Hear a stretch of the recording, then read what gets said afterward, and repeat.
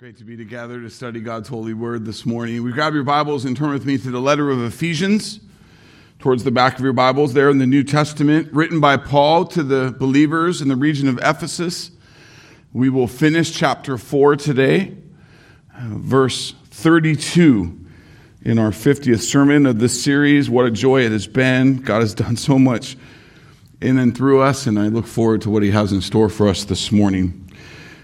Pray with me. Father, we thank you for this time together. We thank you for the fellowship, the bond that we have because of Christ's work to free us from bondage to our sin, to link us together as one body, one united family, called to live for you in your glory, equipped and sanctified to mature in faith and life and disciple making, testify your gospel. And so we look to your word this morning with a real true hunger that you, the living God, would be at work. The Holy Spirit would stir conviction and inspiration to be obedient to these things, not just hearers of these things, but doers. Looking forward to putting these things to work, not making excuses, not getting busy with temporal priorities, but to be about your business, Lord. We thank you for your good word, for providing it to us in our language that we can study it and know it. Thank you for my time of study and preparation this week on such an important topic as Paul gives here in verse 32. Thank you for your work in us. Here we are, Lord. In Jesus' name we pray. Amen. Ephesians chapter 4, verse 32 says this: "Be kind to one another, tender-hearted, forgiving one another, as God in Christ forgave you." Here in verse 32, Paul directs his brothers and sisters who are in Christ in this region of Ephesus that he's writing, that they would be kind and tender-hearted to one another, that they would forgive one another. He's commending believers to practice what's known as the one another's. Over 60 times this phrase, one another, is used in the New Testament. These imperative commands show us this beautiful picture of God's intention for his redeemed and how we would prioritize our lives, how we would live our lives in these days he gives us. Think about this with me. The Almighty God, holy and perfect and worthy, chose us, each of us, whom he's given saving faith. He's chose us and brought us into something very special. A family that is very special. It's unlike any other family. The eternal family of God. We have a unity in this family, empowered by Christ. A very special relationship with one another. He wants us to value this dearly, to protect it, to invest into it, to cultivate it. And right away, we can begin to see how we might be guilty of allowing our Christianity to be really so focused on us as individuals. And maybe it's just some of the routines that we let church or our Christian practices kind of become. And there's a togetherness, a unity, an involvement he wants us to have. It's essential, church, that we not only understand God's design for the life of the redeemed family, but that we steward it well. We put it to work. And this is important not only because it will be a great blessing to you, but of how important God intends it to be for our testimony as the body of Christ for a watching world. The sad reality is all too many self-professed Christians and even many churches essentially are ignorant to the depth of the command on us to practice the one another's. It's largely for many out of sight. It's not as central as the Lord in Scripture intends it to be. And so then, therefore, what many people know is their church experience is more just one of religious routines and some rhythms. It's more formal. No wonder why many, I think, look at the church and these examples and just go, I'm not really interested in this formality. No, God's design is something wonderfully personal and intimate and involved. He wants us to enjoy the blessings that come with being a part of His redeemed eternal family. To prioritize these practices He's given us, these practices of the one another's. And so I ask you personally, are you doing this? I mean, really doing it. Doing it in such a way where you know what the one another's are and you are diligent to put them to work. Do you even know what they are? And if you do, are you faithful to do them? Last week I pressed on you with one of them as we talked about building each other up with our words, and that our words for each other, our encouragement of each other is to be like breathing. It's to be such a normal part of how we operate that we're excited to be around each other so I can encourage you. I can press you to Christ. I can build you up in Him. That's a practice that's happening. I had some sweet testimony this week. Some of you sharing with me how you put that to work. Some of you created calendar reminders, and so you put it to work. And some of you shared some cool stories with me about people you reached out to encourage. And you know, one in particular was really sweet. This person they hadn't talked to in a while, and they just said, you don't even understand your timing for this and what I'm going through. And I'm so thankful for what this meant for me today. And it allowed them to move into some conversation that meant some real gospel testimony and encouragement. And it's so sweet. I love that. That's the point. And so I'm going to ask you, you don't have to raise your hand, you don't have to give me a report, but did you put that to work this week, Christian? Or are you guilty of remembering, oh yeah, I really was convicted by that, but then you didn't do anything with it? What does it take to not just be hearers of these things, but to be doers of them? To be accountable, to invite people near, to put into practice that I'm serious about this. I want to honor God with this.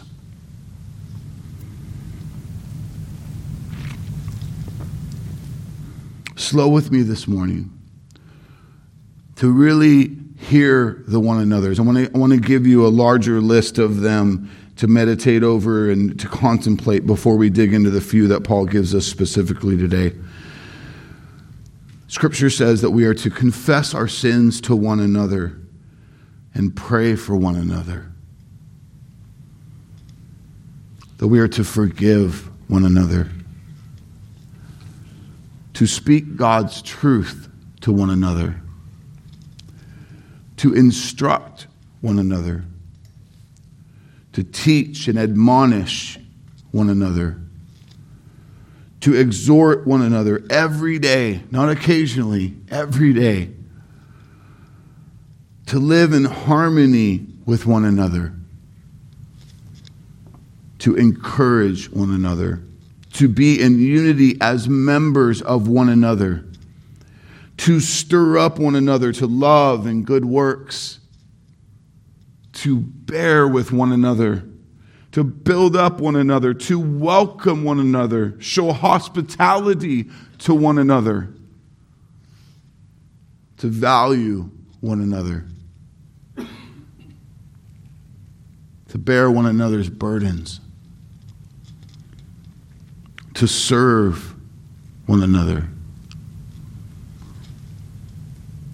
To regard one another as more important than yourself. To not lie to one another. To not judge one another on Christian liberty issues.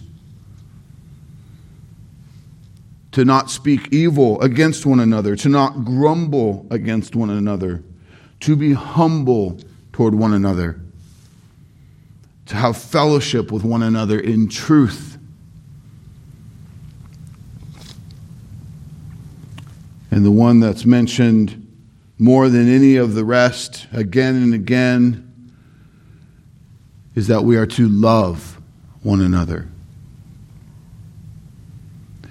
Is this our testimony? Is this your testimony, your practice? Do you know these practices?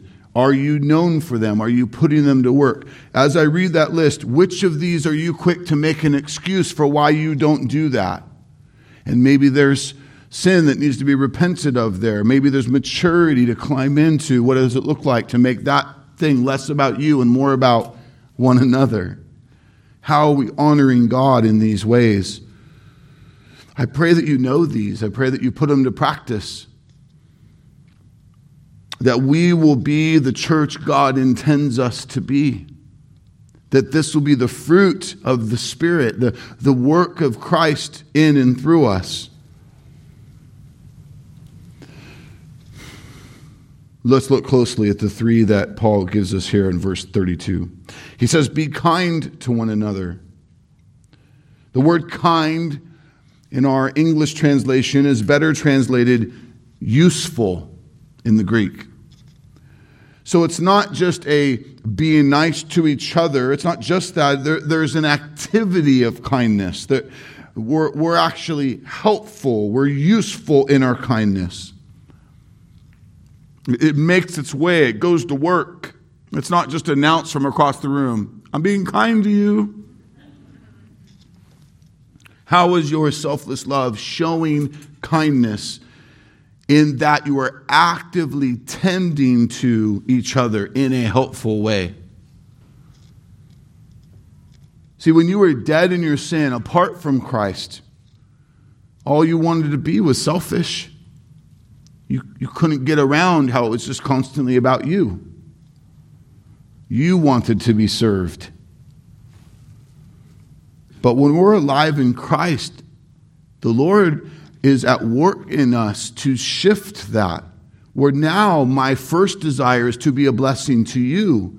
I'm not so wrapped up in making it have to be my way. I want to show up. I see you coming near. I'm looking to be a blessing to you. To be kind to you,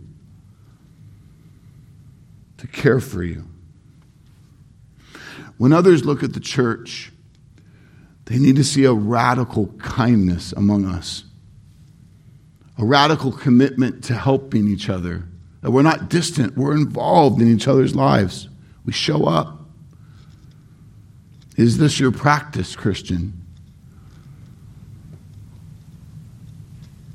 Are you looking for ways to be kind? Or are you quick to go, no, well, here's why that's not going to work for me. Here's why I'm not going to be really comfortable with that. Here's why that doesn't really fit my priorities. When you show up to activities or gatherings, are you looking for ways to be useful, to be kind to others? Or are you only looking for that activity, that gathering to be good for you? And we're guilty of sometimes evaluating those things or well, here's what I got out of this, here's what I didn't get out of it. And it's very focused on me instead of here's what I got to bring to this, to my brothers and sisters. You've got to show care and kindness. Paul adds that we are to be tender-hearted towards one another. Being tender-hearted is the opposite of being hard-hearted and closed-handed. Are you quick to engage a brother or sister in a tender way, being open to them and their needs or where they're at, to care for them? Or are you quicker to be judgmental of them, to be a little more standoffish, to be closed off? Peter says it this way in 1 Peter 3:8. Finally, all of you have unity of mind, have sympathy, brotherly love, a tender heart, and a humble mind. Christian, do you see this kind of temperament that we are to have with each other? Unity, sympathy, brotherly love, a tender heart, a humble mind. Our flesh is all too quick to be prideful. to be short-tempered, to be impatient, to be mean, to be judgmental. I love to get to see moments when Christ is at work and the situation that's at hand. The flesh would have done it differently, but when the Spirit's at work, there's this touch, there's this way about you that's just different. Your flesh not taking hold. Evidence of Christ at work in you is there. It's our sinful flesh that causes us to be quick to assume the worst of each other.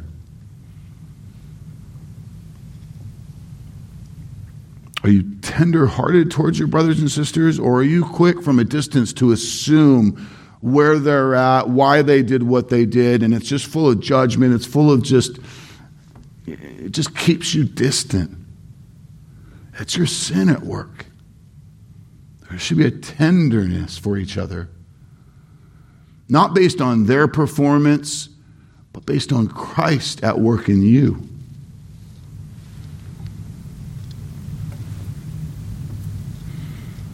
Our flesh is prone to focus on ourselves.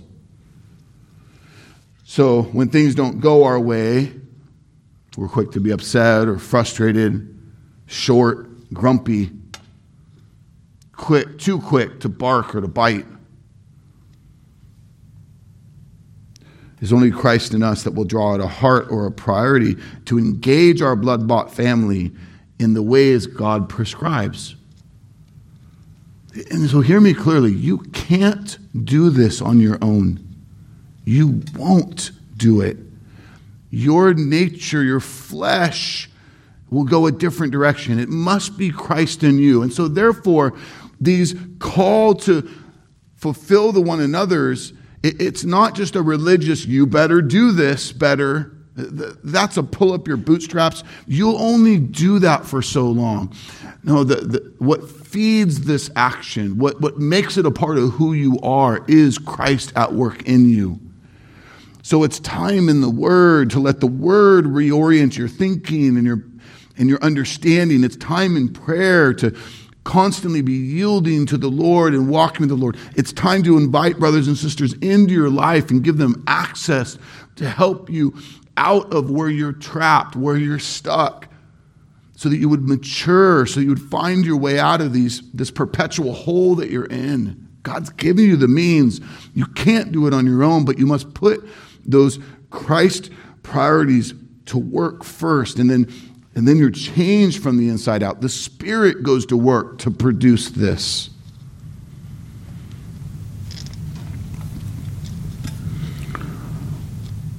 It's a joy when you get to see it happening in your own life. And some of the drive, some of the accomplishment, some of the ownership in the ways I was shaped, some of the strength of my leadership. But it's been cool to see the way that over the years, the Holy Spirit at work in this, to bring out a different response that the world would not necessarily call strong leadership, but there's a tenderness, there's a sacrifice, there's a patience with it. It doesn't have to go my way. There's a fruit in that. There's a joy in that. And I'll catch myself sometimes in those moments of the way the Lord's at work in me, and I'll kind of like look back at myself and go, that was you? And it's like, praise God, it's cool. Look how that's coming out. And you want to grab one. I want more of that. I want that to be Christ in me and my response to my wife or my children, the neighbor, the coworker, the whatever.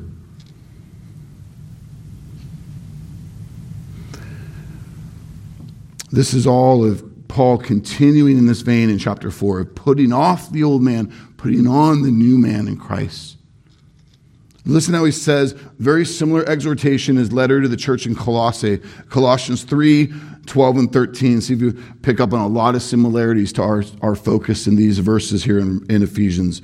Put on then, as God's chosen ones, holy and beloved, compassionate hearts, kindness, humility, meekness and patience, bearing with one another. And if one has a complaint against another, forgiving each other as the Lord has forgiven you, so you must also forgive. Christian, why would we be kind and tender-hearted towards others? Because God has been abundantly kind and tender-hearted to you. Amen? It's Christ in me that moves this way. God's work in my life that sends me in a new direction. Don't put on religion. That's you trying to be a different person. Let Christ in you go to work. Let the Holy Spirit bring conviction and motivation unto these things. Feed your focus on the Spirit in the Word and in prayer and in unity with brothers and sisters. Praise God for his work in us. Let's look at what Paul says next. Be kind to one another, tenderhearted. He continues, forgiving one another. This is a big one, church.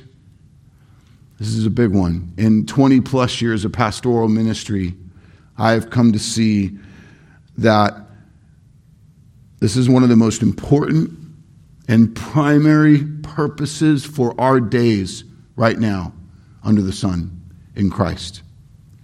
Your practice of forgiving others is one of the major reasons why God woke you up today and might wake you up tomorrow and put you to work.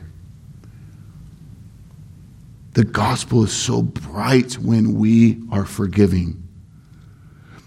God is at work in and through us when we forgive in the most powerful ways. It is so antithesis for the flesh, for the worldly culture that's around us.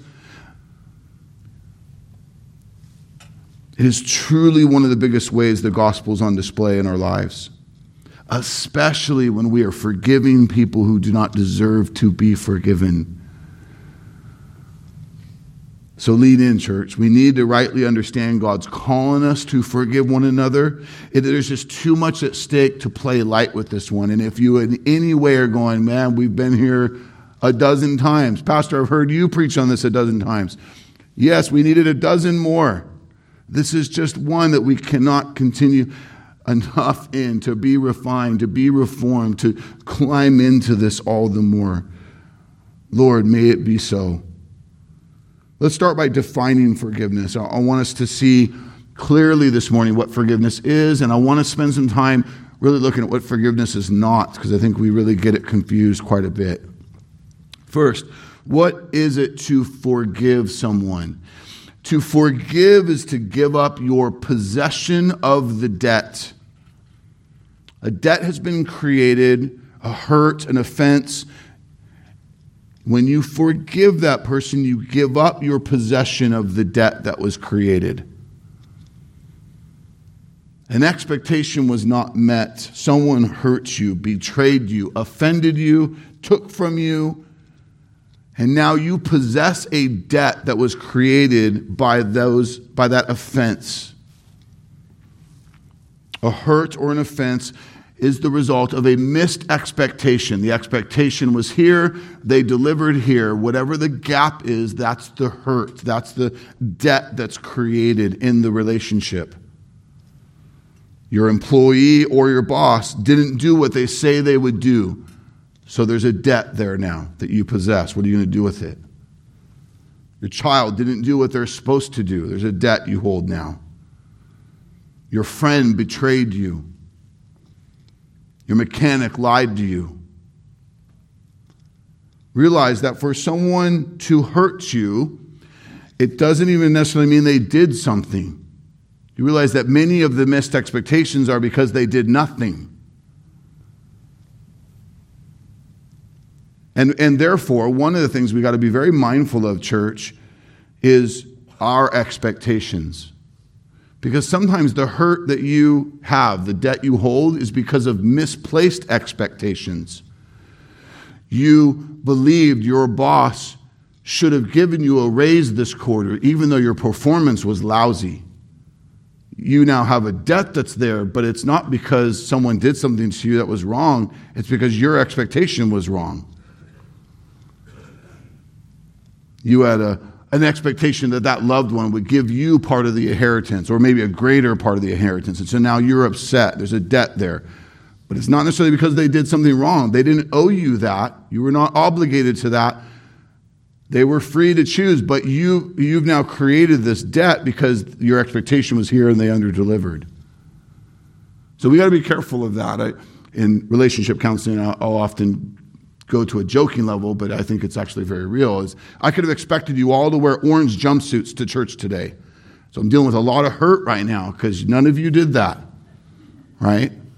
And I got to work, right? Do you see where that's not on you, that's on me. I put an expectation on you that's unhealthy. Right? And if you all do that next week, it's just going to be really weird.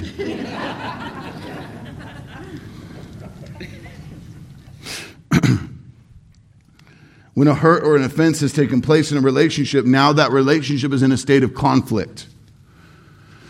There's a unity breakdown. It's not healthy.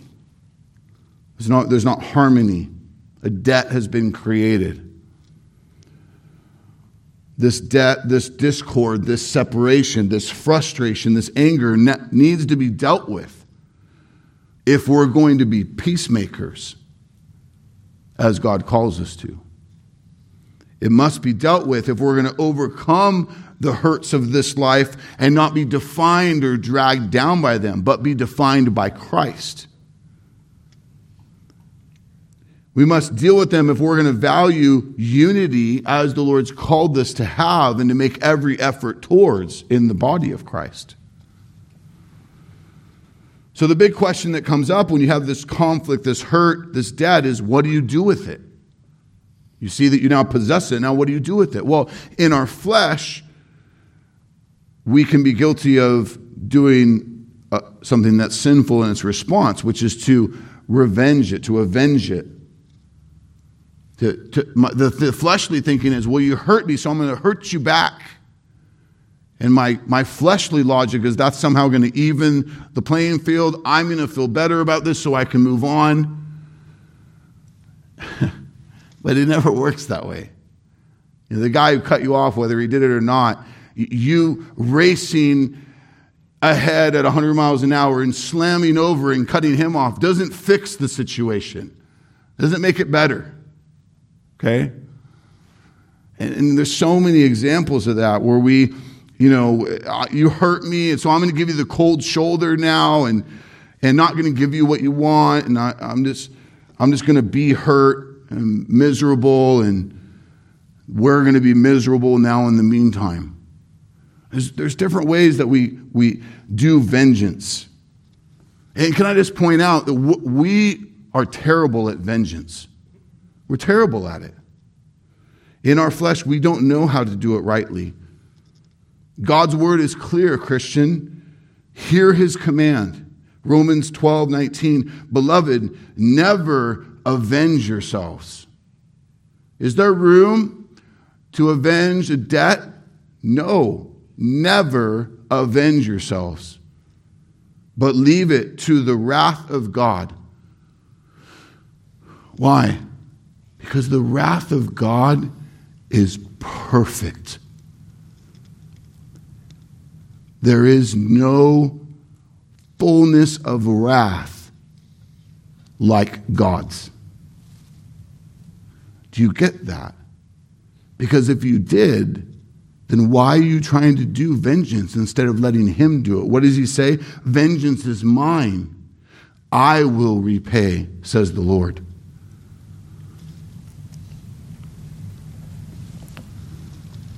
We need to realize that revenging our hurt or our debt is not the answer. All you're doing is creating more hurt. So what do we do? Well, we go, okay, I'm trying to be smarter than this. I'm trying to put that away. And so what we can be guilty of doing then is instead of getting back at someone or trying to make them pay for it, we just bury it. We try to just move on. We try to just put it out of sight, kind of throw it in the backpack and Try to keep moving. Act like it's not there.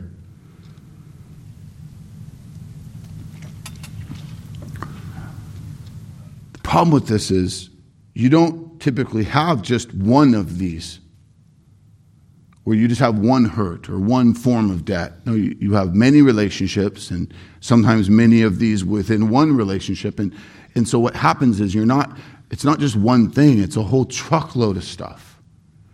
And so if that's your resolve to the debt and the sin in other people's lives around you, you just become buried by it. And no wonder why you're grumpy all the time. No wonder why you're so quick and sharp to bite and to bark, because you just can't breathe and you just are weighed down by all this stuff that's happened. When I'm doing marriage counseling, I'll use softballs to display the hurts, and I'll put them in my arms, and I'll show how we just become inundated, and even just trying to hold them and keep myself from being exposed. I'm dealing with all this. I'm trying to keep it together.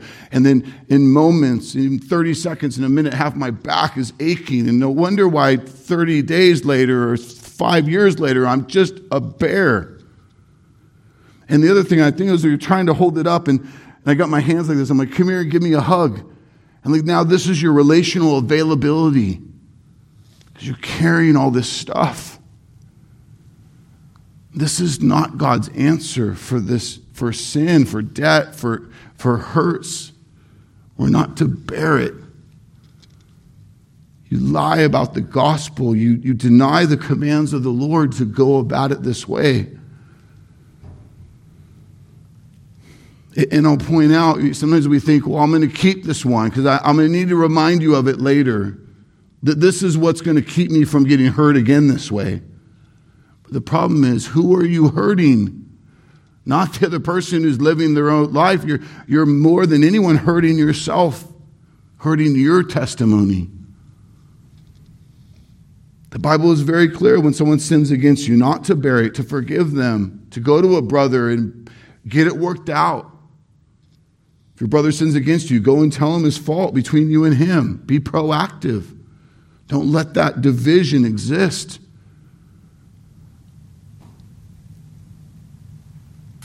Live at peace with everyone as much as it depends on you, Scripture says. If you're offering your gift at the altar, remember your brother has something against you. Leave the gift before him at the altar and go. First be reconciled to your brother and then come and offer your gift. Church, our unity, the truth about the gospel at work in us is so important to God that we stop actively worshiping Him to worship Him by being reconciled, by forgiving, by not trying to say, I'm good with God, glory to God, I'm living for Jesus, but I'm carrying a truckload of this junk around. See the hypocrisy of that.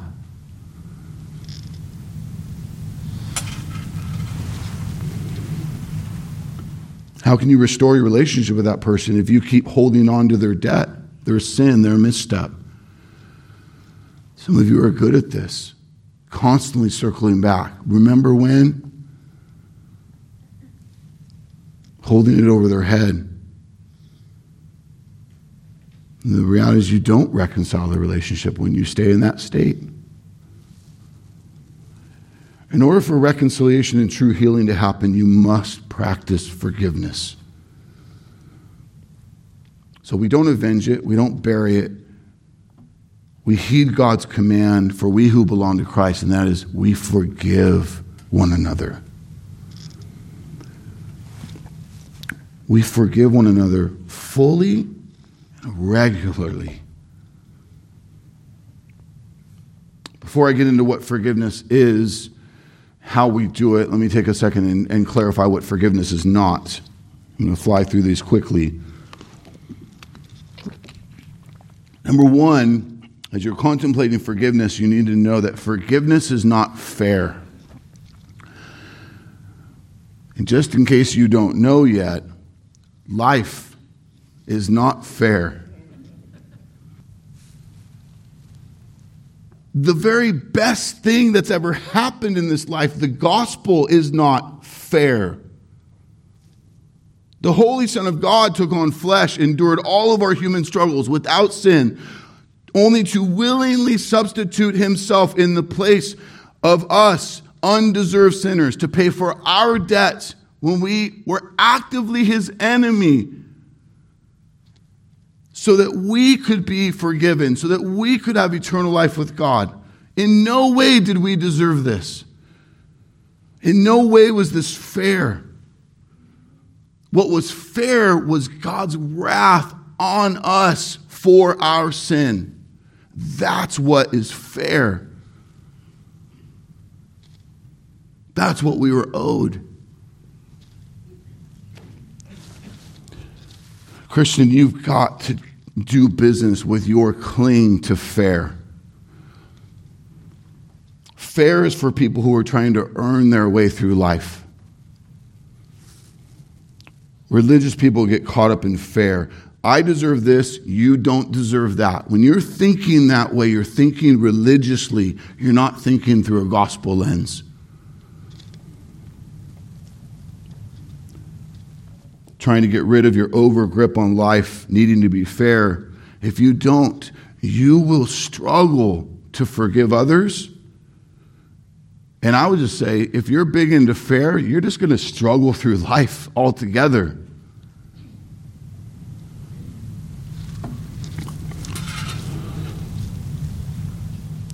So see that forgiveness is not fair. If you're looking for fair, you're not going to be motivated to forgive, and it's all for naught. We've got to see that rightly. Number 2, forgiveness is not approving or diminishing sin. It's not saying, well, it's okay. It's not really a big deal.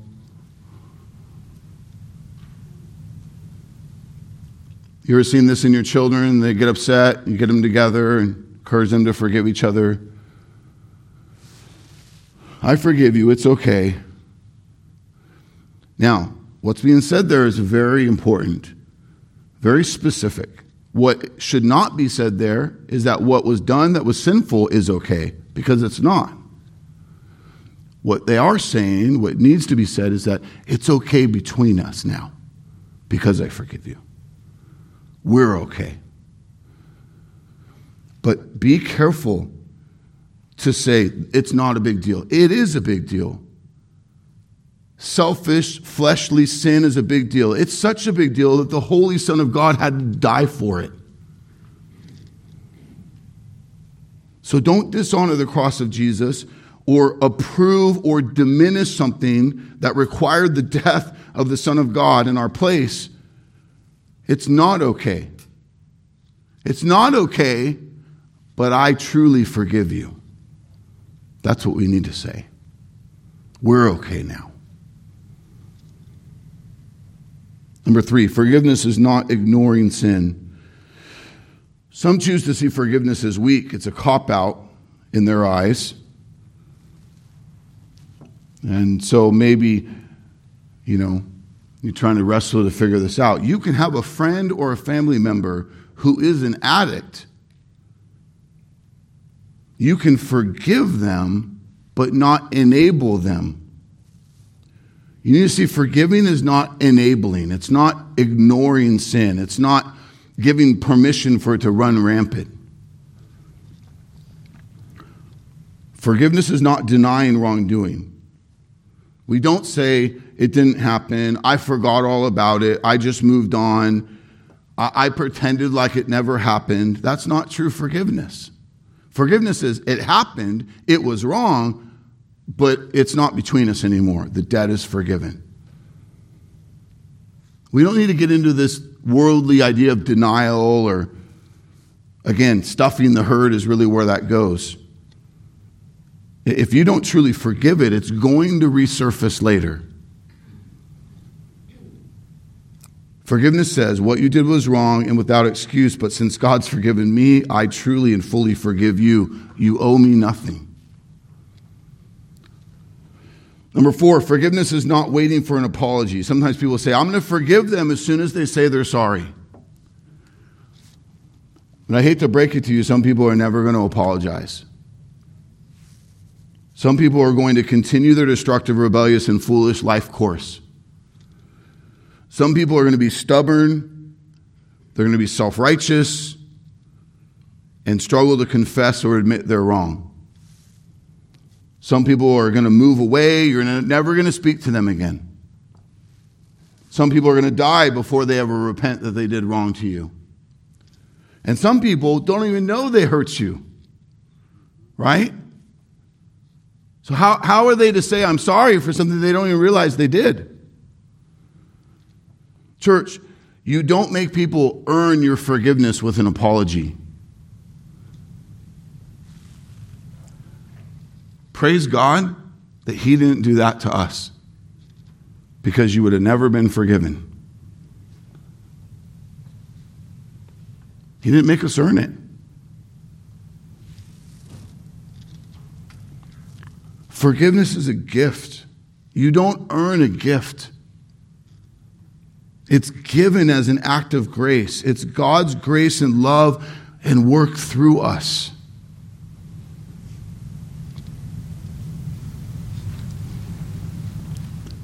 Now, should confession happen? Yes, it should happen. It should. We should see our sin. We should confess it. As Christians, we should own that. When God gives us eyes to see and ears to hear, we see our sin. And it comes out, Lord, I have sinned. This is wrong. Forgive me. And as Christians, we should practice confession. But I'm here to say clearly, you are equipped to forgive even when someone doesn't apologize. You are the possessor of the debt, not them. It's your choice. Choose to lay it down. Choose to not be burdened by it any longer. Don't have a bank of people's stuff that you're carrying through a lifetime. I counseled a man one time dealing with issues with his dad over 30 years. I hadn't talked to him in decades. And just the ongoing, just way of this relationship that was all wrong and the hurt. And I just go, brother, you got to forgive him. I know you don't even talk to him. Forgive him truly in the power of Christ. Forgive him so that when he comes to knock on your door, if and when he comes to knock on your door one day, like the father of the prodigal son, you don't even need him to say anything. You just get to say, I've forgiven you. They don't need to earn it. It's just, this is where I'm at. Christ in me has caused me to forgive you. Let that gospel testimony be set up to fly.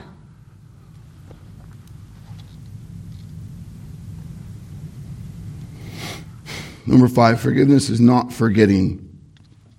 One of the great Christian myths, when you forgive someone, you will forget. Sometimes, God willing, you'll forget.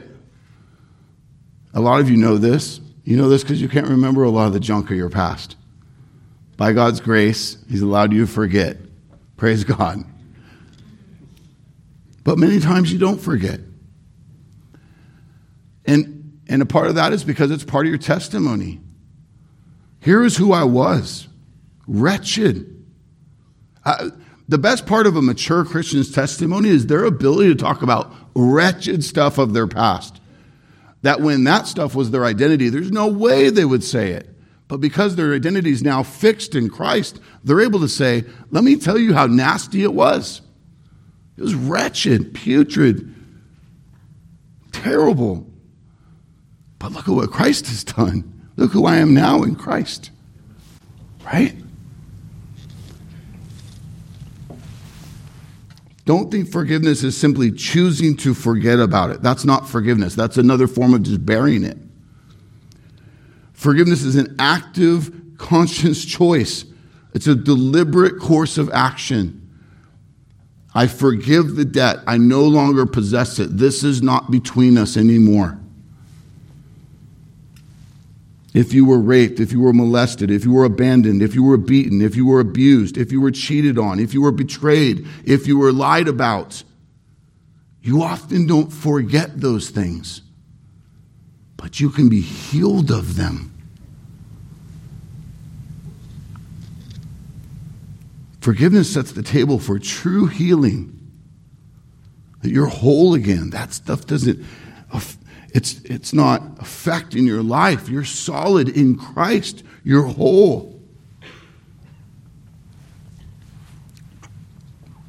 You might have the reminder every day that drunk driving that night that caused your daughter to have mental brain damage for the rest of her life, every day she's with you is a reminder of that sin that night. But you can be whole in Christ, healed, have a new identity in him, where that reminder, that absence of forgetting does not affect you because forgiveness has happened. You've been forgiven.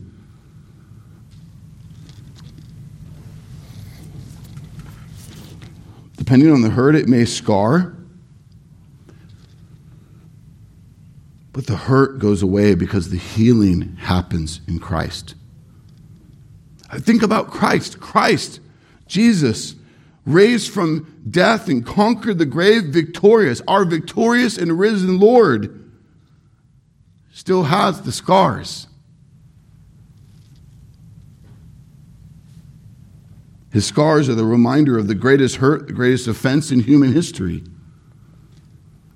But he was healed, whole. It was finished. It's forgiven. And in Christ, because of Christ, you too can be healed.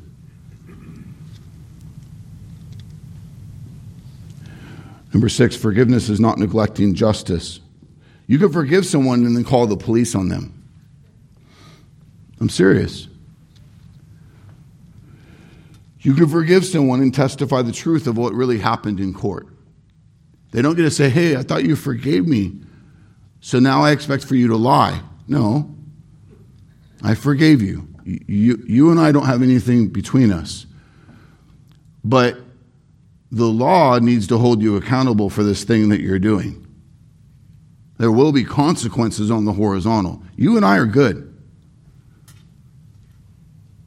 I do forgive you. But you committed a crime. You broke the law, and so you'll face the consequences that the law has for you. But you owe me nothing. We're good. Forgiveness is not neglecting justice. Forgiveness is not trusting. I get this all the time. My family member abused my son. He said he's sorry. I forgave him. Should he babysit my son tomorrow? No. My boyfriend beat me up really bad. He said he's sorry. Should we just pick up where we left off and keep going? No, probably not. No, you should forgive him. Absolutely. Forgiveness should happen quickly, fully. But trust in many of the situations needs to be earned. Forgiveness is not necessarily trusting. Many times it is right to jump right back in, to give trust again. Many times that's the way that should go. We shouldn't play games with each other where we're like constantly holding all this. No, but there are times and situations where trust needs to be earned. We're to long for and make room for unity. This is Jesus' point when he says we are to turn the other cheek. Someone offends you, your turning the other cheek is not an invitation to say, slap me on this side. It's to say, I'm quickly, immediately looking forward to the restoration of our relationship. I'm here to forgive you and then to begin the process of moving forward to unity again. I'm not going to keep you from that. I want us to be holy in Christ. So I'm turning the other cheek so we can move forward. Sometimes that means I fully trust you again, here we go. And sometimes it means there's some trust that needs to be earned. But you're engaged. It doesn't mean you disengage. I've used the illustration for a long time. My predecessor used it years ago. It's just a helpful illustration. You borrow my car and you go out and try to do donuts in it and you wrap it around a pole and you were being stupid and you come back and say, I'm sorry, I wrecked your car. Completely totaled. You don't even want to see it. It's really bad.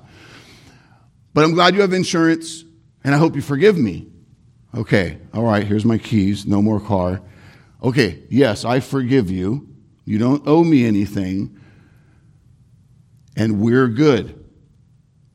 So then when you say, hey, so can I borrow your other car? No, you can't. You just did donuts in my car last night. We need to rebuild this relationship with some steps in a different direction. Let me help you get a ride, right? Let me give you some bus money. Let me drive you myself. But do you see how you're not disengaging? You're still engaging. You've turned the other cheek. You're moving back to unity. The unity that Christ has died for us to have. Forgiveness happens and we work towards unity. And then eventually they maybe prove, hey, you borrow my skateboard, you bring that back good. You borrow my bike, you bring that back good. And maybe in weeks or months, I'm loaning you my car again. Right? We can have a relationship, but there's might certain things where, it's just taking time based on how you're doing for that trust to get back there. But forgiveness needs to happen fully. Number 8, forgiveness is not reconciliation. It takes one person to repent, confess their sin, turn from it. It takes one person to forgive. You don't need the other person to forgive them. You possess the debt. It's your job to forgive them. The command is on you. But it takes two people to reconcile. Forgiveness is the first step in reconciliation. You can't have reconciliation without forgiveness. If you don't forgive them and you try to do reconciliation, it's superficial and you're not going to make real progress. Can I just say to you, don't wait for them to do reconciliation. It starts with you. You start. You forgive. You initiate moving forward in unity. You honor God when you do that. Do they deserve that? Probably not, but you honor God when you do that. What are the evidences you have not forgiven someone? You're stuck in the past, constantly replaying, angry, upset. Maybe you're experiencing a certain level of isolation, ongoing relationship breakdown. Maybe you're just emotionally a wreck because you're carrying it. You haven't forgiven it.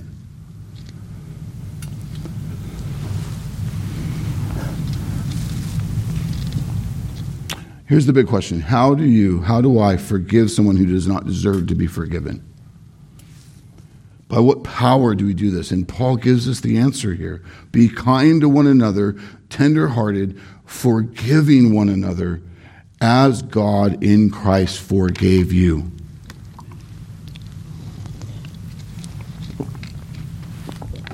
You must see fully and rightly that you are forgiven. Colossians 1:13 and 14, for he has rescued us from the dominion of darkness and brought us into the kingdom of the Son he loves, in whom we have redemption, the forgiveness of sins. Possessors of the forgiveness of sins. Look at chapter 2, Colossians 2:13 through 14. You were dead in your trespasses and the uncircumcision of your flesh. God made alive together with him, having forgiven us all our trespasses by canceling the record of debt that stood against us with its legal demands. This he set aside, nailing it to the cross. Our certificate of debt, nailed to the cross, forgave us all our sins. Christian, you must understand you are forgiven in Christ. You do not need to go to God to ask him to forgive you. You are forgiven. Past, present, and future sins, you are fully and perfectly paid for by Christ. You are forgiven. To deny that, ignore that, play light with that is to deny the gospel. It's to not understand your identity in Christ. It's to somehow say yay to what he's done and I have Jesus, but I'm still living out this religious identity where this gospel testimony is not coming through me because forgiveness that's happened, I'm not living it out. This is why you don't need to forgive yourself. You need to rightly see that the perfect, holy God has forgiven you. It's only arrogance in light of that to think that you need to forgive yourself. Think about that. You are forgiven. What you need to do is see how you are forgiven in Christ. See your identity in Christ. Don't separate the gospel from this self-help routine that you need to forgive yourself.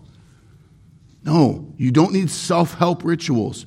You need the gospel to speak in and through you, to identify you and transform your thinking, that you see you are forgiven. So healing can begin, so you can move forward in gospel identity.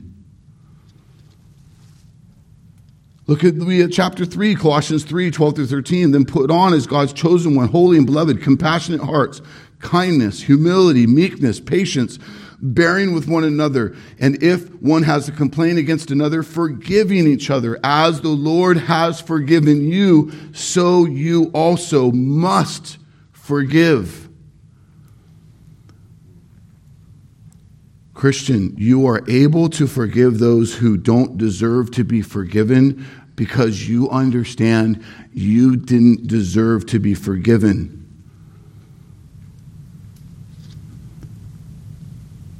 But you are forgiven in Christ. And so you must forgive those who offend and hurt you.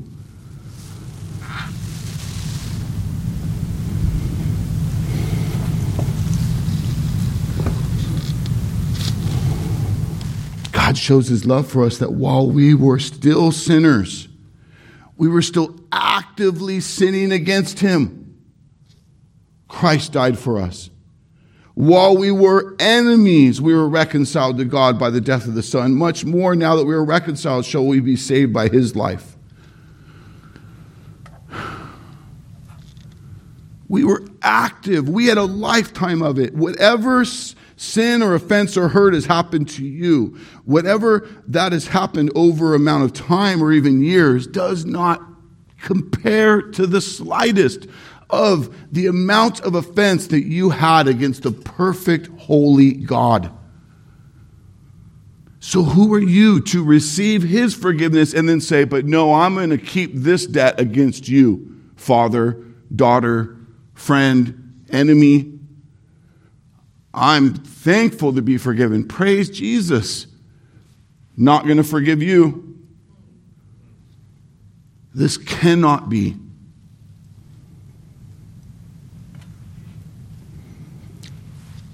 God's work in the gospel doesn't end with you. It's a movement. It's a movement of people who forgive. It's a power of grace that moves and transforms lives, relationships, homes, communities. If a wretched, wicked enemy of God is defined by my practice of sin against him has been forgiven, then surely I can forgive my neighbor, my sister, my mother, my daughter, my friend, my enemy, my spouse.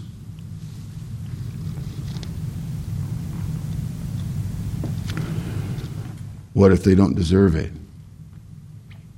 Right? We keep coming back to that.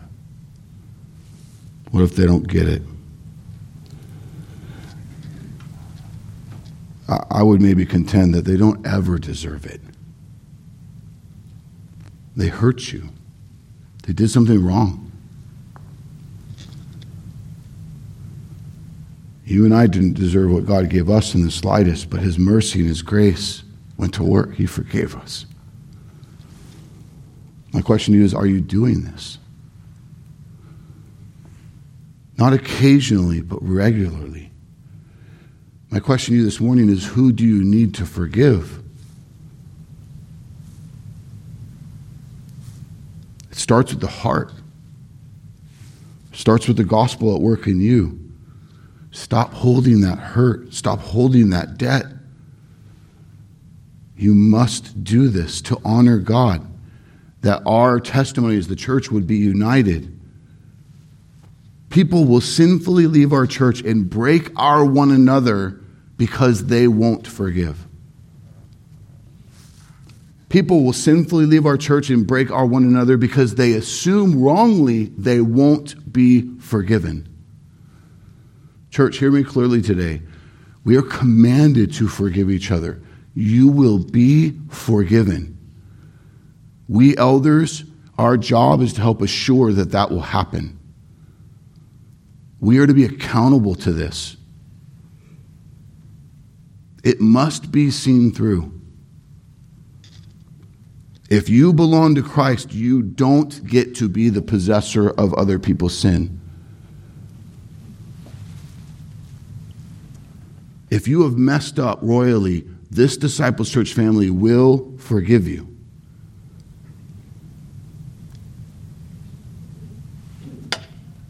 Some of you are thinking, if I forgive them, where's the justice?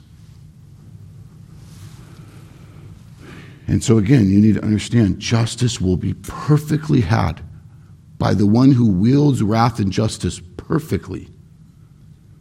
See, either Jesus will pay for that sin in perfect justice on their behalf because they belong to him. And to say, well, maybe that's not enough, don't say that. Think about what you're saying if you say that.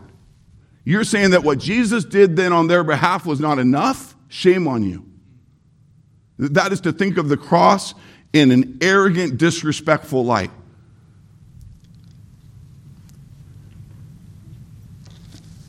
Jesus will take on that wrath. Justice will be served if they belong to him, or they will take on that wrath for eternity under God's perfect justice. You can't touch that with a 10-foot pole. Justice will be had, Christian. Don't make light of either of those roads. God is just. Do not take revenge, my friends, but leave room for God's wrath, for it is written, it is mine to avenge. I will repay, says the Lord. How do you know you truly forgave them? You truly gave up your heart, your hurt. You forgave the debt. You know because the hostility, the resentment, the hurt, the anger, when they show up, you're not like, oh no, there they are. Or when you're reminded of the scar, you're not like all undone again. No, there's healing that happens where the debt's not between you anymore.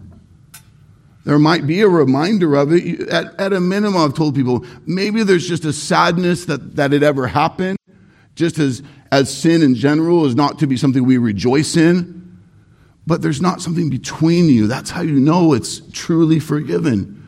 That person comes around or that thing comes up and you're all worked up again. There's a good sign there you have not really forgiven them. There's not that peace in you, that healing that the Lord does when we really forgive. You still have that hurt, that debt in your arsenal. If you truly forgave them, you're not going to hang it over their head. Doesn't mean you don't talk about it, but you don't talk about it in a way where you're like, you hang it over their head like they still owe you. The question this morning is, will you and I participate in the kingdom practice of forgiveness? So that you're not weighted down and carrying hurt. So that relationships among us are renewed and restored. So that God is honored and the gospel is testified of rightly. Church, forgiveness is a lifestyle. Matthew 18:21-22, Peter came and said to him, Lord, how often shall I forgive my brother sin against me? How often shall my brother sin against me and I forgive him? Up to 7 times. Up to 7 times, he says? Jesus said, I do not say to you up to 7 times, but up to 70 times 7.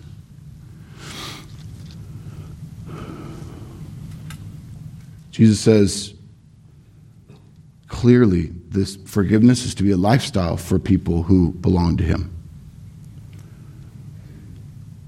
For those of you who are still not convinced, let me just say it really specifically. If you belong to Christ and you choose to not forgive, the Lord's Prayer, Jesus says in Matthew 6 that those who forgive others have the Father's forgiveness.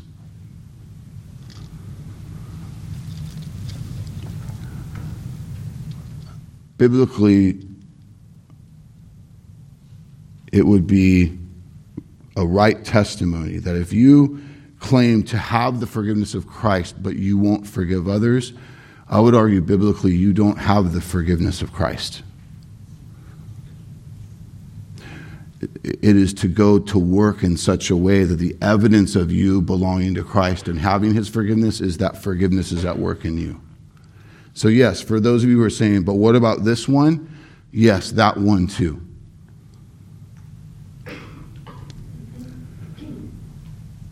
Now hear me clearly. Forgiveness is not a work we do to earn God's forgiveness. By no work of man do we earn God's grace and forgiveness.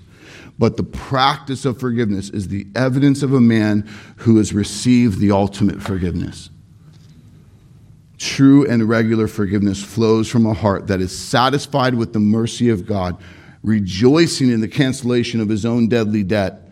It is the fruit of the Spirit that lives within the redeemed.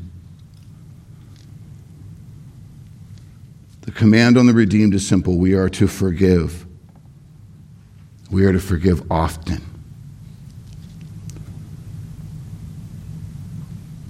If you have not forgiven someone, Christian, then it needs to be a priority in your life to do this. If you're struggling, seek counsel. Go to the Lord in prayer. I ask you today, Christian, is there hurts you're still holding on to? Missed expectations that you really need to forgive? In what ways do you still need to forgive your parents, your spouse, your kids, coworker, old friend, neighbor? Practicing forgiveness is one of the most important things you do with your days. It is a huge part of our testimony here as disciples of Christ. And I can't wait to see what God's going to do in and through us as we put it to work. Love you. I'm excited to see the fruit of this. Let us walk this together as we seek to honor and live for our Lord. Be kind to one another, tender-hearted, forgiving one another as God in Christ forgave you. Let's pray. Father, we thank you for this time together this morning. We thank you for the amazing grace that has set us free. I mean, we did not deserve to be forgiven. Guilty of sin for a lifetime. Perpetual sinners. Professional sinners. Offenders of you. And you paid the highest price, the blood of the Son, that we would be forgiven. Let us not make a mockery of that by being the keeper of others' sin. Let us forgive, Lord. Let the gospel move in and through us in a new way today, that forgiveness goes to work, that we see that we are forgiven, and that we would forgive others. Lord, for anyone in this place who has not confessed their sin and seen the beauty of this gospel of Jesus' death in their place, that they too would confess their sin and trust their lives to Jesus and be forgiven and be saved and be made new, empowered with the Holy Spirit to then go to practice forgiving others and be freed and healed of these things they've carried for a lifetime. Oh God, we praise you for the fruit of this work in and through us. Lord, let us practice these one another's in a way that honors you and makes much of your name. Hear us as we celebrate this gospel news in our hearts and our lives and with our lives today. In Jesus' name we pray. Amen.